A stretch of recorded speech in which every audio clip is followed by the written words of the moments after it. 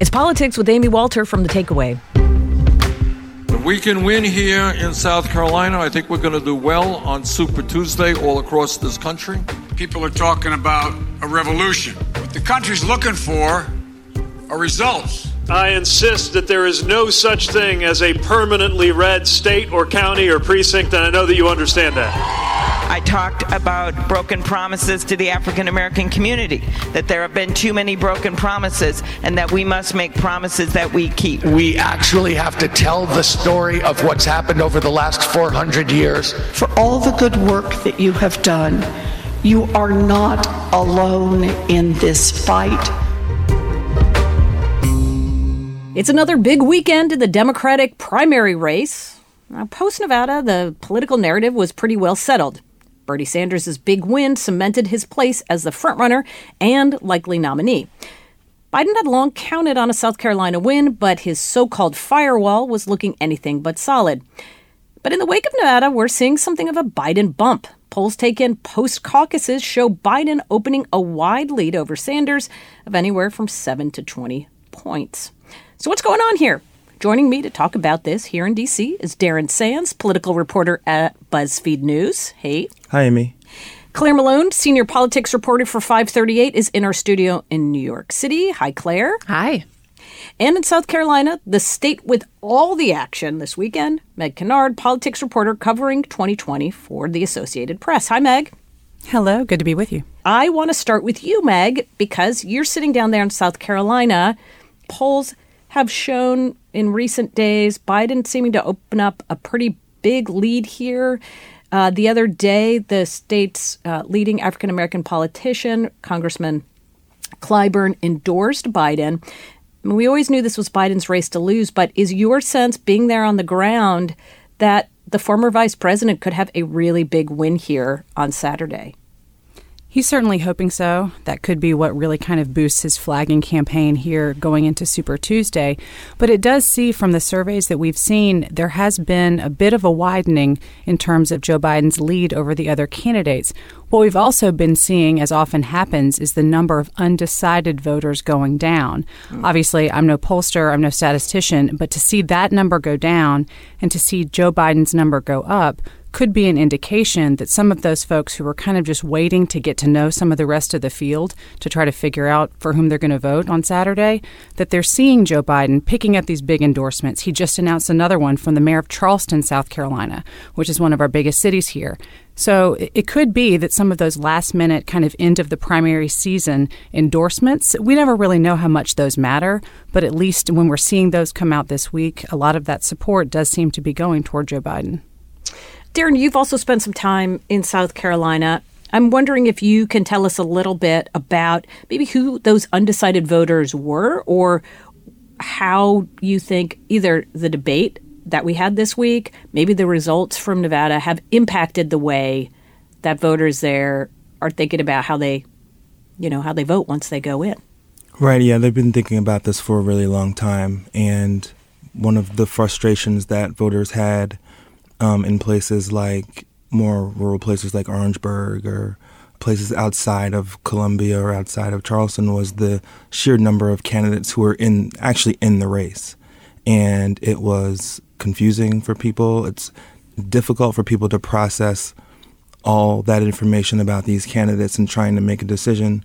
Most people who are voters take a very serious approach to trying to figure out what these folks believe and what the issues are that they care about, and they try to really make an educated decision. And I think that it was just a lot for people to process. And one of the things that's happening now, like Meg mentioned, is just that there is an added sense of, okay, this is happening on Saturday, and that decisions are going to have to be made. And I think that is one of the things that has benefited Biden, is this idea that he's been a safe bet for so long. And he's spoken about this a lot, especially this week, that he really needs them to come through for him if he's going to win this thing. And so I think they have a real sense that even if they were looking elsewhere, which they were, and there are county officials who are supporting folks like Pete Buttigieg, and there are folks who are, obviously Tom Steyer is, someone who's gaining in popularity. And so I think coming home to Joe is one of the things that's going to be a really interesting indication going into Super Tuesday, especially because if they propel him to something that he's able to do great on Super Tuesday, which is what the Biden campaign's really been waiting for this whole time to get to Tuesday. Right. That, it's going to be a great story, very similar to how 2008 was for them. Claire, I want to pick up from Darren's point about whether a big win here for Biden could propel him forward into Super Tuesday. We know that momentum is really a good thing for candidates, but there are only 3 days between the vote in South Carolina and when these 14 states start, when the polls open and they start voting. Is that enough time for Biden to overcome some serious obstacles in his way, specifically that, he just hasn't spent much money here, his campaign, in those states, and Michael Bloomberg has? Yeah, it's a really interesting question. I mean, I think I'm thinking of it kind of as, South Carolina is a state that Joe Biden spent a ton of time in. You talk to their campaign all the way back in the summer, and they'd say, his strengths really start with South Carolina, and then he's going to pick up a ton of particularly black votes in the South in these March Super Tuesday states, because there are a couple of big voting days in March. I don't really know. I mean, I think they have to be happy about the fact that he's bumped up in his poll numbers since Nevada. But on the other hand, the diversity of states on Super Tuesday isn't necessarily a great thing for Biden. I think, as you said, voters do like momentum. And Sanders certainly has quite a bit of it. Bloomberg comes in as sort of a sticky wicket for Biden, kind of fuzzing up the moderate field or the moderate lane. And so I think, some of the results on South Carolina will set the stage for Tuesday for Biden and what's his margin of victory if we're all sort of assuming that he will likely win. If it's a really slim margin, I think some people might say, yikes, other people are nipping at his heels and maybe voters on Super Tuesday who haven't had as much exposure to Biden on the state level, on the more retail politics level, like the way South Carolina voters have, will say, I don't know, Joe Biden was a little anemic in the past couple of months, and perhaps I want to look elsewhere. Well, and if you go to the 538 website, you will notice, if you scroll through all of the polling pages there, you'll see that there's only one candidate who is hitting the so-called threshold, right? At least 15% of the statewide vote in all of those Super Tuesday states, and that's Bernie Sanders. Right. So it seems to me that even a good, solid win for Joe Biden out of South Carolina may not be enough to overcome the kind of lead that Bernie Sanders already has. Yeah, I mean, 2016 on the Republican primary side, I think taught party elites a bit of a lesson, which is voters like a winner, right? And American parties, whether for good or for bad, have set up their primaries so that it's not all everyone votes on one day and it's all over with. It's, one state votes after another. And that's just, the psychology of someone winning really does play into the way voters feel about, casting their ballots. So, and I think, we should put in here, there is certainly kind of this, late surge by establishment people saying, yikes, Bernie Sanders. We're seeing those typical articles in the Times where, it cites a bunch of other politicians who aren't in the race who bigwigs in the party would perhaps like to see if this all comes down to a contested convention. So, well, that's what I'm wondering, too. Is this sort of like in New Hampshire in 2008 when Hillary Clinton was sort of written off right after Iowa? It was like, OK, well, here comes Barack Obama with that big win. Looks like he's going to be the nominee. And New Hampshire said, well, wait a minute. Yeah, I don't know that we want to see that. Meg, I want to talk about something that may happen in South Carolina this weekend. There's something of an effort going on, not so totally underground, by Republicans to vote in the Democratic primary, potentially picking Bernie Sanders as their candidate to, make this process even messier. And a lot of Republicans see Bernie Sanders as a more beatable candidate for Donald Trump in the fall. Is there any evidence that something like this is really going to happen? That's one of the really fun things about covering politics in South Carolina, the fact that we have this open primary system where just about anybody can vote in any primary. The Republicans this year, having opted not to hold a primary and instead throw their support behind President Donald Trump from the get-go, that really does leave a lot of Republican voters here with the option, should they so choose, in voting in that Saturday primary for the Democrats. There is an effort afoot to encourage those Republicans to go and support Bernie Sanders, theoretically, because he is seen within GOP circles as more beatable on behalf of President Donald Trump. It's yet to be seen as to how much of that effort is really going to show up at the polls. There have been TV interviews recently with some Republican voters throughout the state who say that they have already early voted and that they have opted to vote for Bernie Sanders. I think that it's just we're really going to have to wait and see until we get some of the data coming in to see if that really were successful. I mean, you can't look at any one poll and think, okay, this is an exact reflection of the votes that we're going to see coming in. We certainly know from cycles past that that is not a really good way to approach this. But if we do take some of that data that we already have into consideration and then think about, okay, well, if we do see a massive groundswell somehow of support for Bernie Sanders, in the next 24 hours, then perhaps we could attribute some of it to that effort. But, it's something that's happening concentrated out of one portion of the state, a very conservative portion in a traditionally Republican area. Mm-hmm. It's also an effort that state party officials have said, we do not support this. And a lot of longtime Republicans have told me there's no way that I would ever vote in a Democratic primary, even if it were purportedly to help the Republican candidate that I support. So I really can't say if this is going to have a major impact on Saturday, but it's one of those fun little things that we get to see happen in these states where it's kind of just a free-for-all in terms of the primary process. Darren, I want to talk about somebody else that hasn't gotten a whole lot of attention, in part because, well, he hasn't won any delegates yet, and that's Tom Steyer. But if you look at polling in the state of South Carolina, even recent polling, he's up there within the top three and could come out of the state with some delegates. So how is and why is this happening? I think he's a candidate who's taken a lot of interest in black issues. He's someone who's come on the scene in the last few years as a major proponent of the impeachment. Coming out of California, he's someone who was rumored to have run for Senate. He was someone who's been obviously an environmentalist who has engaged lots of young people. The lifeblood of his political organization is in very, very young staffers who are pretty sharp and pretty, they know what they want out of this game. And so for Steyer, it's been about talking a lot about justice, talking a lot about this being the work of his life, feeling as though he's at a moment in his life where he wants to right some of the wrongs that have sort of marked American society for, and not for the better. And so he's out there really talking a lot about it, really kind of almost sticking it to the Democratic Party in a way.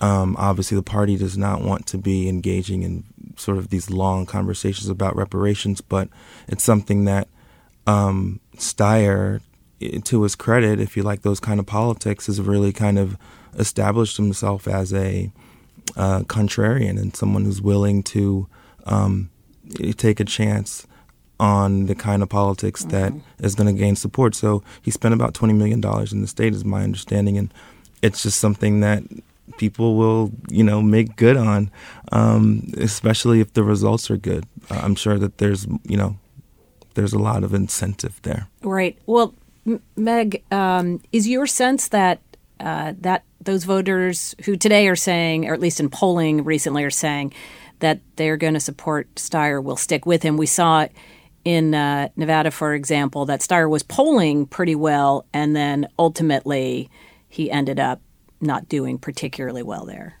That's a very good point, but I think that something that's also important to remember is, we often hear Nevada and South Carolina kind of lumped together in the more diverse states among these first four early voting contests.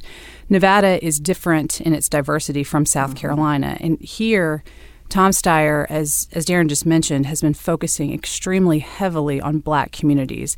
I've covered him dozens of times. Every single stop, he makes a point to talk about reparations. There are not a lot of candidates out there who will do that. He talks about HBCU funding. That has been a conversation among some of the other candidates, but Tom Steyer seems to hit on it a little bit harder. He has really not just invested monetarily, but also in terms of his time and the building up of his network here that's been growing for several months. He has really been focusing in primarily, almost singularly, on the African American community. And again, no idea exactly how that translates into his numbers on Saturday. But since that is the quote-unquote diversity of South Carolina here in our Black voting community, and that's exactly where he's been focused on, it does seem to indicate that that would be something that he would see translated into his numbers on Saturday. Mm-hmm. And Claire, let's talk about some of the other candidates, Elizabeth Warren, Amy Klobuchar, Pete Buttigieg. They are not expected to do particularly well in South Carolina. The polling suggests they're sort of stuck in the single digits. But there was news today that a super PAC supporting Elizabeth Warren is going up with advertising of $9 million investing in places like Texas and her home state of Massachusetts and California. What do you think those three candidates can do in Super Tuesday? And do they make things more complicated for those quote-unquote establishment figures who want to see the party unite behind one non-Bernie candidate? Yeah, I mean, next week, I think this time next week we'll be in maybe a different headspace about the race, because I do think post Super Tuesday there might be a couple candidates that do drop out. Warren is a really interesting case. At one point, we should remember in the late summer, early fall, she was kind of what we called a 538, like a co-front runner with Biden. And so her, she had a steady rise in the polls and sort of a precipitous fall. And it's really been interesting to watch her kind of try to claw her way back in the past couple of weeks. And one of the things she said is, I'm actually a unity candidate for the Democratic Party. If Bernie freaks you out for being too far left, if Joe Biden worries you for being kind of a campaigner, I'm your girl. But I think it's a risky proposition because Elizabeth Warren doesn't have great favorabilities with non-Democrats. And I think, for a party that's kind of obsessed with quote unquote electability in this primary, thinking about what those swing voters in swing states, largely white men, who they might vote for in the general election. I think a lot of Democratic primary voters have a difficult time picturing that person will be Elizabeth Warren. So Super Tuesday is kind of her last, I think, really big stand on this. And I think, Buttigieg and Klobuchar are sort of, they're candidates that have, frankly, staked a lot of their appeal on being kind of these moderate Midwesterners, perhaps appealing to, again, those white people in those swing states. A state like South Carolina, I mean, obviously Pete Buttigieg has gotten a lot of press for having sort of zilch as far as Black support goes in the state.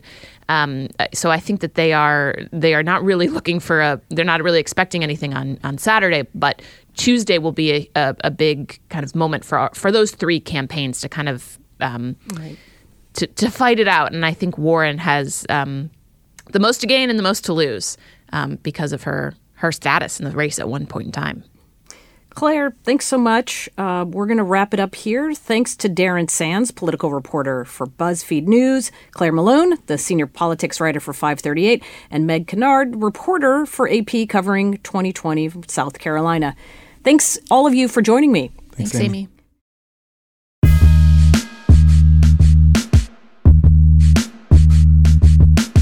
As we've been discussing, Super Tuesday is just around the corner. Texas is one of those states voting on March 3rd. The Lone Star State will select 228 delegates, the second largest that day behind California. And thanks to early voting in the state, more than 425,000 Democratic ballots have already been cast. Recent polling finds Bernie Sanders, Joe Biden, Michael Bloomberg, and Elizabeth Warren all bunched up on top. I wanted to hear how Texans are processing the Democratic primary, so I spoke with Abby Livingston, the D.C. bureau chief of the Texas Tribune and a Fort Worth native.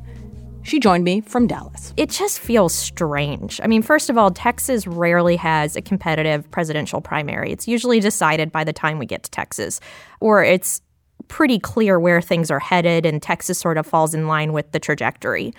But it just feels very, very strange. And it's just like everywhere else. You've got the very, very passionate Bernie Sanders supporters, and then you have a splintered, fractured, I would say, majority that isn't landing on a single candidate. I would probably guess Joe Biden has a lot of support, but I hear all over the place Mayor Pete supporters, a lot of women, prominent women in the state are lining up behind Elizabeth Warren, and it's just very unpredictable.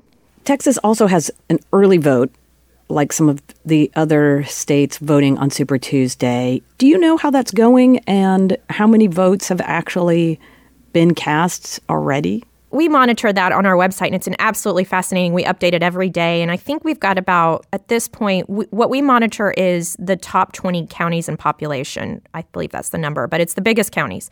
And in that sphere, it's about 500,000 to 600,000 votes. I can't remember the exact number, have cast their ballots. And it looks like it's a little bit above 2012 levels, but below 2016. We have tried to glean things from the early vote in past cycles, and it has been a little bit misleading. And so I would say there's interest, but it's not quite on the scale of, say, 2008 when Hillary and Obama came into the state. I would say the electricity is quite not in the air there compared to back then. But where I think a lot of the focus is some of the down ballot candidates. And there are so many open races and competitive races that's probably where I would say a lot of more of the energy is focused. The other focus is on the Latino community, since Bernie Sanders did so well in Nevada among Latino voters. What's your sense in and around communities of color, specifically Latino communities, if there's that same energy for Bernie Sanders? Or is it maybe more muted, or they're looking at other candidates? What do you think? I can mostly speak to anecdotal experience. And I think what we're seeing in Texas is very similar to what's going on nationally, which is we're seeing a generational divide. The Latino community and the Hispanic vote in Texas is very unpredictable. That community has not come out in proportion to their population numbers. And so it's very unpredictable, but there is youth energy. But what I found fascinating, I did an interview on Monday with Congressman Mark Vesey of Fort Worth, and he represents a highly organized section of Fort Worth. It is some of the most reliable Democratic voters in the entire state, and it's an African-American community.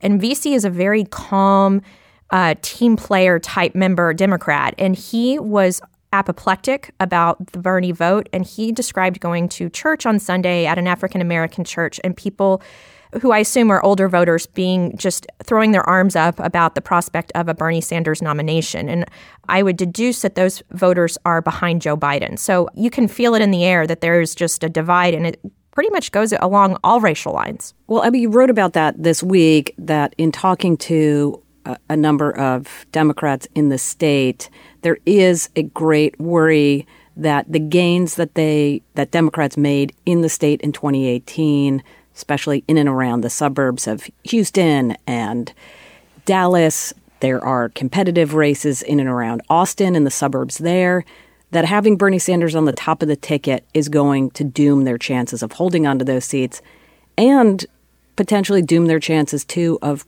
picking up legislative seats. What did you learn? So one of the things I've been tracking all cycle is, while nationally everyone wants to talk about Texas in play at the presidential or Senate level, in the state, what these folks really care about is the state House of Representatives. They're 9 seats away. They've been on a march ever since Donald Trump's been on the ballot toward picking up seats. And that, for people outside of Texas, why it matters is it's redistricting. They can redraw those lines in our congressional delegation.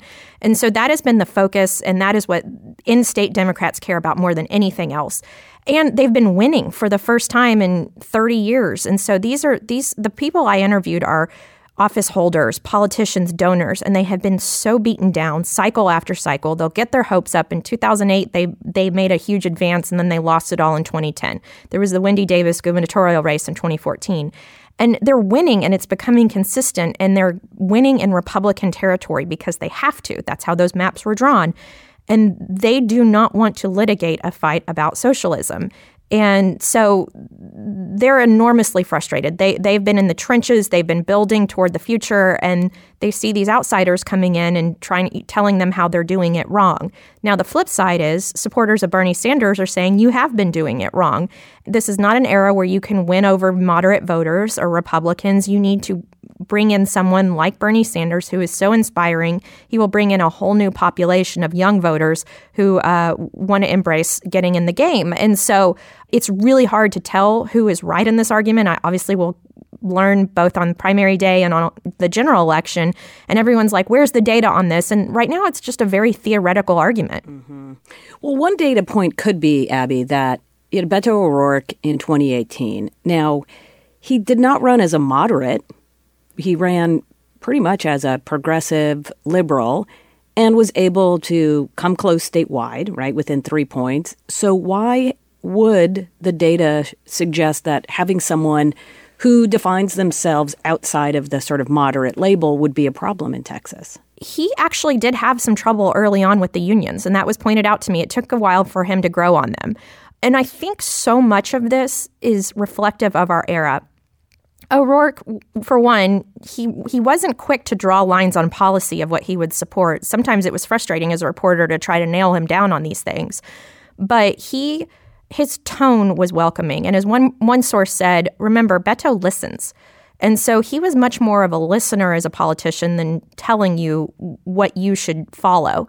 And it really was an electric moment in Texas politics where you had white wealthy women door knocking alongside across town from young Hispanics. And it really was, I remember this past week, I spent some time in a campaign office and I saw all these constituencies who all kind of were talking about how 2018, sort of reminiscing about it. And they were all sectors of the Democratic Party, and you could feel the tension in the room. There was definitely Bernie supporters, and then there were people who were with other people. And so with O'Rourke's presidential campaign implosion, I think we've forgotten that he was a pretty gifted politician in that Senate race, and he was able to make a lot of people feel welcome under his tent. How are Republicans viewing the possibility of Bernie Sanders at the top of the ticket?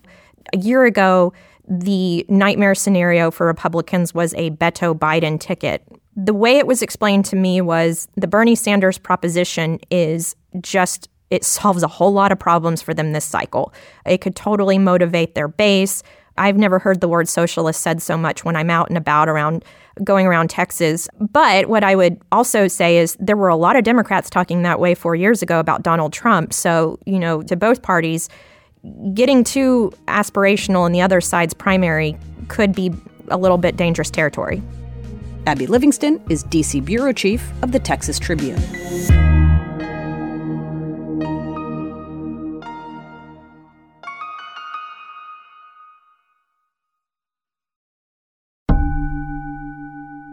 Over the last couple of weeks, we've been hearing a lot about Russian interference in the 2020 election. The House Intelligence Committee was briefed recently, as was the Sanders campaign, about meddling, but details about what exactly this interference entails haven't been made public. Ellen Nakashima is a national security reporter for The Washington Post. I sat down with her to find out exactly what we know and what we don't. It's not clear that the nature of the help was made explicit during any of the briefings, and the Sanders campaign also did not want to disclose that, though in a statement to the Post, the campaign suggested that Russia was intervening through social media, and that they had seen in the past Russian efforts to sow discord on social media by spinning up sentiment and making these sort of trolls putting out comments on the campaign that might anger, sort of like, for instance, the unions in Nevada. This, of course, came out just before the Nevada caucuses. Right, because there has been a lot of vitriol online from Bernie Sanders supporters, not just this year, but in the last election as well. And so the Sanders campaign is saying, look, a lot of those aren't our supporters who are saying these terrible things about people. Those are Russian bots. These may well be Russian trolls, Russian bots. Right. Not real. But do we have evidence that they are? Well, so some of the experts and academics who track this sort of interference online have said they haven't seen any real organized effort by Russian bots online, and to do this sort of thing. And Facebook itself too said they hadn't seen any of this. So it's unclear. On the other hand, this would be very much in keeping with Russia's playbook. Their goal is to stoke division and discord and just make things look messy. What good does it do to sow discord in the American electorate? Well, at least two things. One is it makes American democracy just look messy and unappealing and to the wider world and to Russians and the Russian countries near abroad. That's part of Russia's goal, is just to say, you see, that vaunted democracy, it's just not that shiny city on the hill. It's not as great as it's all cracked up to be. And the second thing is it just sort of weakens the eventual nominee, the Democratic nominee who comes out of the process to oppose Trump in the general election. Can you tell us a little bit about this move to replace the second Director of National Intelligence with Richard Grenell, and what that could mean as we go we're really heading into election season, what that could mean for the kinds of information that members of Congress and the president are going to get about election interference. Okay, so first of all, Grenell is acting, he's temporary. He said he doesn't want the job permanently. If the White House doesn't put forward a nominee by March 11th, Grenell's job disappears. He has to go back to Berlin, where he's the ambassador, because there's by law, a 210-day period in which an acting official can serve. And we're closing in fast on that 210-day window. But now, if the president nominates someone, which Grenell says he's looking to do soon, and we hear some names out there, then Grenell can stay in as long as that nomination is pending. And then once there's a new confirmed nominee, that person takes over, serves out the rest of the term. Nonetheless, the concerns that people have about Grenell is that he is such a fiercely partisan loyalist of Donald Trump and has proven himself to be in his position as ambassador, that they fear this will worsen the politicization of intelligence, which they've already feared has started to take place.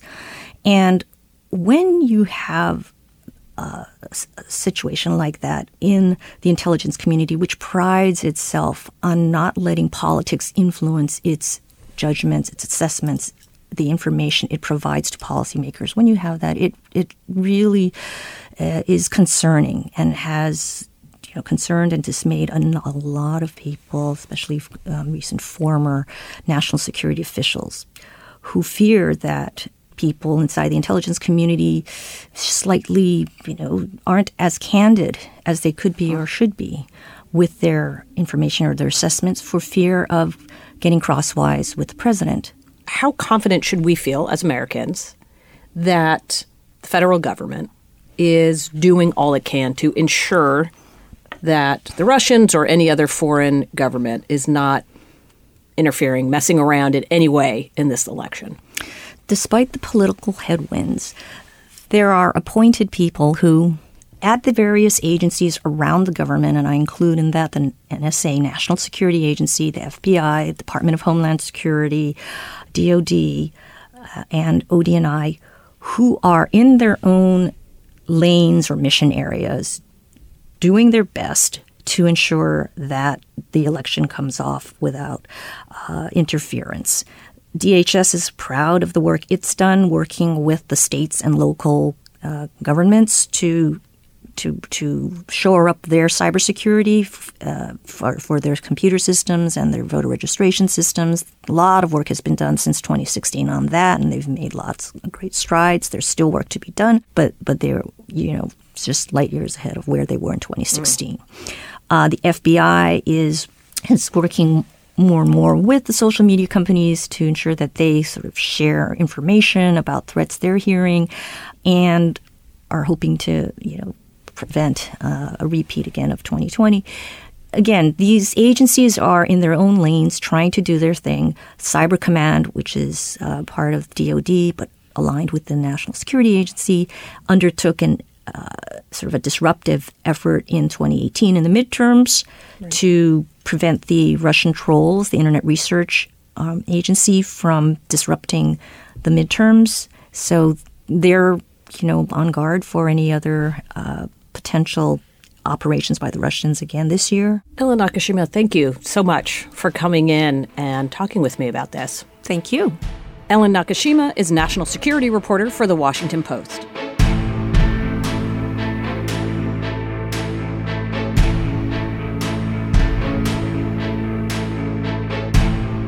The other big news this week has been the spread of the coronavirus and its impact on the global economy. Markets around the world have plunged, including here in the U.S. Hi, this is Jessie from Morristown, New Jersey, and holy crap has it hit us. We are real middle-class people and have just a little bit of stock as a cushion, and we've lost $18,000 this week. Heather Timmons is the D.C. economics editor for Reuters. I asked her what's causing investors to worry.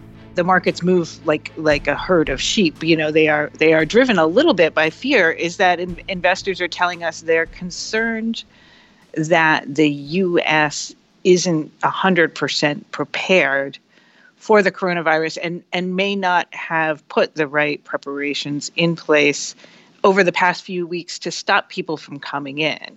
We've been testing people. We've been stopping people from coming in from China. We haven't necessarily been testing people coming from China to somewhere else, to the U.S. And so there's a lot of uncertainty and there's a lot of fear out there right now. One interesting thing that we're seeing is that Wall Street has become this strange clearinghouse for information about the coronavirus. And there's analysts putting out, reams of information and, going through WHO reports. And of course, they're not scientists and they don't necessarily, know necessarily how to interpret all this stuff, but the market is just dying for information to trade on. And so this is the situation we're in right now. And we saw President Trump this week come out after the markets had closed and try to calm everything down. And then the markets fall again. So it speaks a little bit to, I think, investors' concerns about how the U.S. government is handling this situation. Well, it seems at least up until this point, when big things have happened, like we've had a government shutdown and impeachment, things that would, quote, rattle the markets just haven't. But this virus has done that. Is it because of the fear that this president and the country may not be prepared? Or is it because an economy like ours that's really driven by consumer spending, a virus becomes a much bigger deal because people don't leave their houses, they don't go to dinner or buy cars or go to sporting events? Yeah, we are sort of unique in large developed economies that about 2/3 of our GDP comes from consumer spending. And we saw someone from Moody's Analytics come out and say this week, consumer spending is basically the firewall between a recession in America and economic growth. So if we do come to a point where people are concerned, and maybe people are so concerned and maybe they don't trust the information that they're getting, that they decide to do things like take their kids out of school or stop going to restaurants or not go to a mall or, not use some of those goods and services that keep our economy running, then that's going to be disastrous. So that's a really very unique problem for the United States. What's different between, say, what this president has done on coronavirus and again, in assuring not just Americans but the market, with presidents who've had other health crises, whether it was SARS or Ebola or other things, and how they have responded? This presidency is so uniquely market focused that we saw presidential advisor Larry Kudlow come out earlier this week and say, essentially, we've got this problem all locked up. We have contained this, I won't say airtight, but pretty close to airtight. Because he did that at around the same time that the Centers for Disease Control and Protection came out and said more cases in the United States are inevitable, the sort of mixed messages, I think, did more to spook investors and everyone else than anything else. I think we sort of reached the limits with the market. And, you know, as you said, the market has not fallen on things like impeachment. It didn't really fall on much on things like the U.S.-China trade deal, which was very unsatisfactory in many ways and fell short of the goals. But right now we're seeing it drop, I think, and the investors are telling us that because they're not believing this message necessarily that's coming right from the White House. How will we know when the average consumer will start to feel as pessimistic as the market seems to be? I think we'll see consumer spending data go down, and that's going to be, it's going to be a little while before we see those numbers. There might be monthly retail sales figures and things like that people will be keeping an eye on. I would start looking maybe for some anecdotal stuff about foot traffic and malls and whether or not people are going to concerts and buying concert tickets, sporting events. There's big question marks over all of these things. Well, and you brought up this point earlier, but the fact that the president not only contradicted some of the people from the health community who were on stage with him, but that instead of tapping, say, the head of the HHS or maybe somebody else who comes from the health world, he tapped his vice president to be the lead on this. And why do you think he did that? What message do you think he was trying to send? Again, for a president who's very concerned about the state of the economy and the markets going into a presidential election. The White House has said to us and to others, it's this sort of one voice from government approach is what they're trying to get. So Mike Pence is maybe supposed to serve as a clearinghouse for information to go through. He's probably the person that, the public-facing person that Trump trusts the most to do this kind of thing. He's a strange choice because of the issues that happened when he was governor of Indiana, when there was what some critics said was a preventable HIV outbreak. And, Pence changed some policies after that happened, but he was widely criticized for that. So he doesn't have a great track record, really, of taking care of the health of citizens. And again, for folks thinking about its impact on a presidential election where the president is going to talk a lot about how great the economy is, how do you sort of process that at this moment? I think the economy has sort of been so helpful to Trump. It has overall, although there's pockets of things that are bad and inequality and, the tax cuts seem to have funneled money to wealthier people, the U.S. economy overall has done fairly well, even as the trade wars hurt other economies worse than it did ours. So if we do get to a point where everything slows down to, as the Moody's Analytics economist said, to a recession in the next 6 months, that's going to be very difficult. Well, Heather Timmons, thank you so much for taking the time and helping us understand this a little bit better. Well, thank you. I appreciate it. Heather Timmons is DC Economics Editor at Reuters. And we asked you, are you concerned the coronavirus will affect your personal financial situation, or has it already done so? Kenneth Jones. I'm calling from Wilson, North Carolina. My 401k has been hit a little bit, but it should bounce back after everything is over. Hello, my name is Maria. I pulled out of the market the day before Christmas, and while I was a little disappointed to miss out on some of the market highs that took place right after that, right now I'm really happy I pulled out of the stock market. That's all for us today. If you missed anything or want to listen back again, check out our podcast on iTunes, Pocket Casts, Spotify, or literally anywhere that deals in podcasts.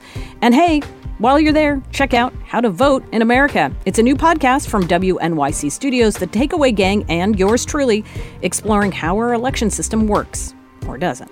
Every episode is 10 minutes or less, fast and furious, and full of information that'll make you smarter. Go subscribe and leave a rating too. And of course, call us anytime at 877-8-MY-TAKE or send me a tweet on @Amy E. Walter. Thanks so much for listening. This is Politics with Amy Walter on The Takeaway. See you next week.